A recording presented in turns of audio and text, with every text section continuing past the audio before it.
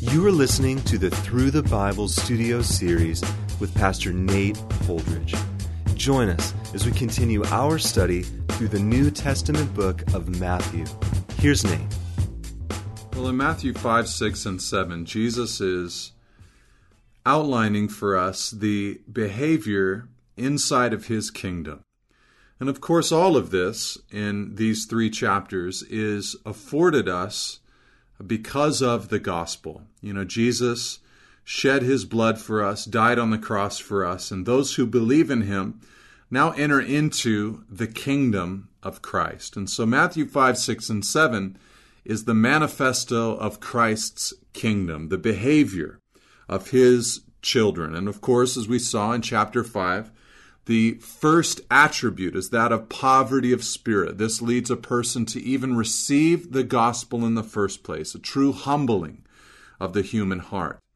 But here in chapter 7, we begin to move into just the practices to a greater degree of those that are found within Christ's kingdom. And the first thing he begins with here, the first subject we'll tackle, is that of our attitude towards others inside of his kingdom. And he says in verse 1 and 2, he says, "Judge not that you be not judged. For with the judgment you pronounce, you will be judged, and with the measure you use, it will be measured to you." And the first thought that sort of strikes my heart, because I understand that this is a highly quoted section of Scripture, especially the first 2 words, judge not. When someone hears of someone else's sin and maybe they feel like they're not worthy to weigh in on it or something like that, they say, well, I don't want to be the judge. And perhaps they'll say it in the sense of wanting to excuse someone's sin. Still others might say it from the standpoint of saying it as a simple precursor to then entering into judgment. Have you ever heard someone do this? Well, I don't want to be the judge, however... And what ends up coming out of their mouth over the next few minutes is just harsh ridicule and judgment over the subject at hand. But the thing that strikes my mind is the wonderful freedom that we have in Christ from the sometimes crippling feeling that I must sit in the seat of judgment toward others. No, the gospel has set me free from such a role. I am no longer operating as the judge of mankind. In fact, I never should have been operating as the judge of mankind. I can sit back and remove myself from that role and allow the Lord to be the ultimate judge. And so he says in verse 1, "Judge not that you be not judged." Now, of course, one thing that we must remember and mention is that Jesus isn't telling us as his people that we are to be a people without discernment. You know, he's not saying, be not discerning that you be not discerned. No, that's not what he's saying at all. In fact, we'll see in verse 6 that he tells us not to give dogs what is holy and not to throw our pearls before pigs or swine. He'll tell us in verse 15 to beware of false prophets. Obviously, he's looking for his people to be a discerning people. But there's a difference between being a discerning person and being a judgmental person. You know, a judgmental person feels that they understand the motives of people around them. They know the why to the actions of those around them. They think that they know what others are thinking. They think they know the motives of others. But a discerning person is merely able to observe fruit around him and able to see what would be healthy and what would be unhealthy and where he should go and where he shouldn't go. He uses his discerning mind for good. But a judging person just sits back and ridicules, takes cheap shots, and sits in the seat of being the authority on others. And this kind of person is no fun at all, especially as found inside the kingdom of Christ. And I've found that many people love to take this position, and they call it discernment, but in fact, they're simply operating in the place of judge, thinking that they can judge the servants of the Lord better than the Lord himself. And so Jesus says, judge not that you be not judged. You've got to be careful. He says, verse 2, the judgment you pronounce, with that judgment you'll be judged. And with the measure you use, it will be measured to you. And so, be careful. The measure you use, you're setting a standard for yourself that you might not be able to keep. So, judging not. And I just encourage you, being set free from that need to be so harsh when it comes to others.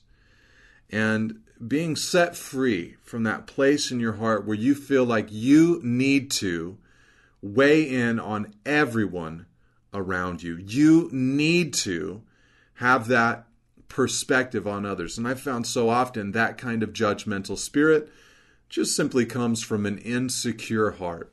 Someone who is trying to compensate for what they perceive to be some kind of lack in their own lives. He says in verse 3, he says, why do you see the speck that is in your brother's eye, but you do not notice the log that is in your own eye? Now, this is a hilarious image. You're picturing now a man with a huge log protruding from one of their eyes, and that person seeing one of their brothers with a speck or a splinter inside of their eye, and they notice the splinter, but they don't notice the log coming out of their own eye.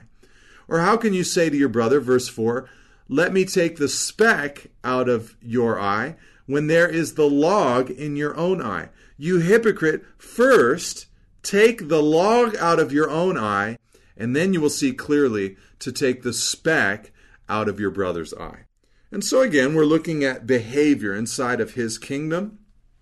And the best kind of behavior comes from those who are able to, with a spirit-led self-introspection, are able to then correct the flaws in their own lives and heart before they attempt to help others. But after they deal with the stuff in their own life, they are then able, Jesus says, he says, and then you will see clearly to take the speck out of your brother's eye.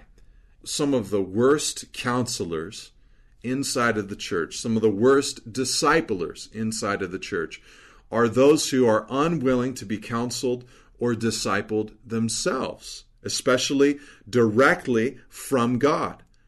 But some of the best counsel and some of the best discipling ministry comes from those who are willing to go to God and allow His Spirit to invade their heart and to hear about the errors and flaws and points of growth in their own lives. And so Jesus says it this way, you've got to be able to pull the log out of your own eye, and at that moment you'll be able to see clearly and you'll be able to minister to your brother. You'll be able to care for your family. And so he says, you've got to see clearly in order to be able to remove the flaws in your own life. This reminds us, of course, of Psalm 139, verse 23 and 24. The psalmist said, search me, O God, know my heart, try me, and know my anxieties, and see if there is any wicked way in me. One of the greatest spiritual disciplines that we can adopt is that of just allowing the Spirit of God time to speak into our lives. For me this morning, I woke up and it was a little bit of a later morning for me. It's been a busy time and got to bed late with my wife. And so this morning slept in a little bit longer than I normally would. But eventually got up, made a cup of coffee and wasted a little bit of time in those early morning minutes. But eventually sat down and cracked open my Bible and was just reading through. And I found myself this morning at various moments just closing my eyes and asking the Lord to speak to my heart, asking the Lord to correct areas of flaw, areas of error inside of my life. And slowly but surely, the Spirit of God began to speak to my heart. Not in a condemning kind of way, but just in that clear, hope-filled conviction that only the Spirit of God can produce. And so the exercise of asking God to show us, as the psalmist said, "Search me, O God, and know my heart." It helps us so much to be people who are, number one, not judgmental, because we understand that we ourselves are flawed and imperfect people. But number two, it enables us to actually be able to benefit our brothers and sisters in Christ and help them with the specks and splinters in their own eyes, to borrow the analogy or illustration from Jesus. Now, we notice that he's telling us that we would do this for our brothers. This is a family thing. So, in verse 6, he moves away from the family when he says, "Do not give dogs what is holy, and do not throw your pearls before pigs, lest they trample them underfoot and turn and attack you." Now, in that culture, the dogs were despised animals. In the culture I'm living in today, we love our pets, we love our dogs, but in that age, that's not what they were dealing with. And pigs, those were unclean animals. And so Jesus says, don't take your holy things and give them to dogs. Don't take your pearls and give them to swine. They won't be able to appreciate what you're saying and what you're doing. And I think that what Jesus is doing is continuing this theme of family and how we interact with each other and how we speak into each other's lives. As the Proverbs tell us, the wounds of a friend, although they hurt for a moment, the wounds of a friend are good wounds. They correct us and help us and strengthen us. But in one sense, Jesus is saying here, I think, don't try this ministry to one another out there in the world. Don't expect them to receive those words of correction from you. I find oftentimes that Christians will make these major campaigns and pushes to try to change the culture that we're living in by just giving them morality, when really the gospel is what is needed first before these words of correction can enter in. Now in verse 7, Jesus moves on and he begins to address once again the prayer life of the people found within his kingdom. He says, "Ask and it will be given to you. Seek and you will find. Knock and it will be open to you. For everyone who asks receives, and the one who seeks finds, and to the one who knocks it will be opened." So he's encouraging this asking, seeking, knocking kind of relationship with God. That if you ask, you receive, and if you seek, you find, and if you knock, it will be opened. And I've just found that God is, as you read the Word of God, it's obvious that God is looking for people who will cry out to Him in prayer. This is obviously a great placement of this exhortation because, as we consider the tightrope walk of wanting to be discerning people who are at the same time not judgmental and wanting to be able to minister to each other, we must be prayerful people. And so he's pointing out here that God loves it when men or women cry out to Him and seek Him. We are asking and seeking and knocking, literally. It's a continual action according to Christ. And so this continual action of dependence is what God is looking for.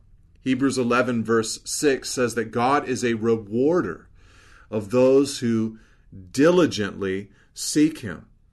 God is looking for people who will pursue Him, who desire Him, who are going to be constant in crying out to God. And so a bold entry into God's presence. Ask and seek and knock. And then he says in verse 9, he says, "Or which one of you, if his son asks him for bread, will give him a stone? Or if he asks for a fish, will give him a serpent? If you then, who are evil, know how to give good gifts to your children, how much more will your Father who is in heaven give good things to those who ask Him?" So he's talking obviously about prayer here, and he basically uses this little analogy again. It's very similar to what Jesus had just said to illustrate the judging principle. Here he uses another illustration to talk about prayer and dependence upon the Father. And he says, listen, which one of you, if your son comes to you and asks you for bread, you'll give him a stone? Or which one of you, if your son comes and asks for a fish, you'll actually give him a serpent? And Jesus' whole point is, if you, evil people, I love how he says that. He says, if you then, who are evil, he just kind of throws that out there.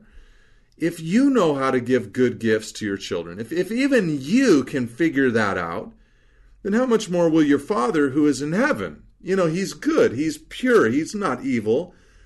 How much more will he give good things to those who ask him? And so the ability of God to give good and perfect gifts to his children. And of course prayer in one sense should be the ultimate in trust. Where as you're crying out to God, there is this wonderful dependence upon the Lord, first of all, a faith that he is able. But then also just this willingness as you're praying to say, Father, it's not as I will, but it's as you will that I want to live my life. The things that I'm asking and seeking and knocking about, the way that I'm interceding, I am fully expecting and desiring that you would be the one to decide what is good for me and what is evil for me, what I can handle and what I cannot handle. Letting the Father be that one who directs your life. I can remember, in my life just so many times asking the Lord to work in a particular area, feeling like I was bringing it to him over and over and over again, ask and seek and knock. And the Lord ultimately so often would answer my prayer in an entirely different way than I wanted him initially to answer that prayer. But his faithfulness was so strong in the sense that he would then do something entirely different, but sometimes immediately, but often years later, I would be able to look back and say, the Lord gave me the best gift. I've found that there are plenty of times in my own life, at least, where the things I've been asking God to do, I was actually like a little child who thought I knew what was best, and I thought I knew what I really needed and wanted. But I'm so thankful that the Father has always given to me the fish and the bread and the good gifts. Just as Jesus said, your Father in heaven, he knows how to give good things to those who ask him. So just trusting in the sovereign hand of God as I cry out to the Lord. Now, when Jesus gave this teaching in the book of Luke chapter 11, and he talks about the asking of these things and asking and seeking and knocking, and he talks about the Father giving good gifts, he says in Luke 11 verse 13 that so will your Father give the Holy Spirit to those who ask him. And so the best gift that the Father gives is himself, his own Spirit, the Spirit of God, the third person of the Trinity residing within us, helping us, strengthening us. And so the Father gives good things to those who ask him. Now, verse 12, Jesus goes on into really the kind of life that is so beautiful, but ought to be found, again, within his kingdom.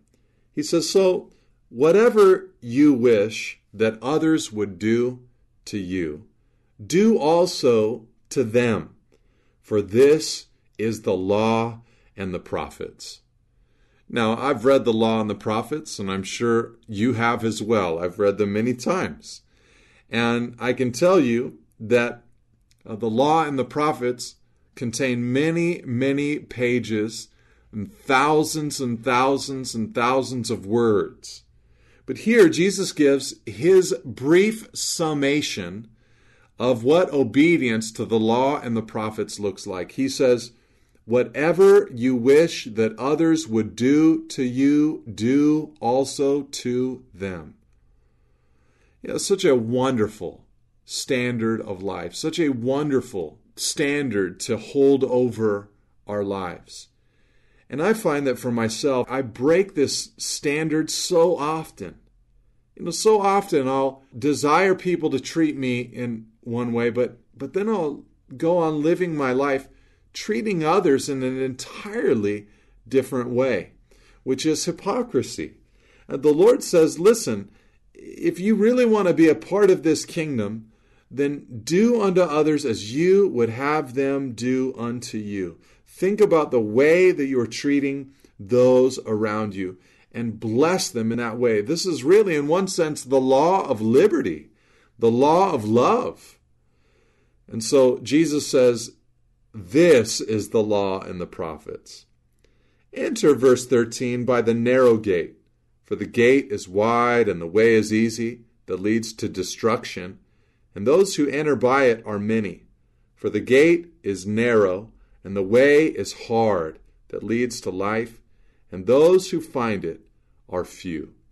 Now, these are ominous words from Jesus concerning actual entry into his kingdom. And he tells us, he says, listen, you've got to enter by the narrow gate. It's not going to be the popular gate. It's not going to be the gate that is well traveled. No, there's a wide gate and there's an easy way that lead to destruction. And many people, Jesus said, enter in to that gate. He says, verse 14, the gate that we're looking for, the narrow gate, it's narrow and the way is hard. The way is hard. It is not always easy to be a disciple of Christ. There are trials and difficulties. I still would not want the broad way to destruction, but this can be a difficult life. And Jesus said, and those who find it are few. So the way to destruction may be the easy path, but it is a life that is full of destruction.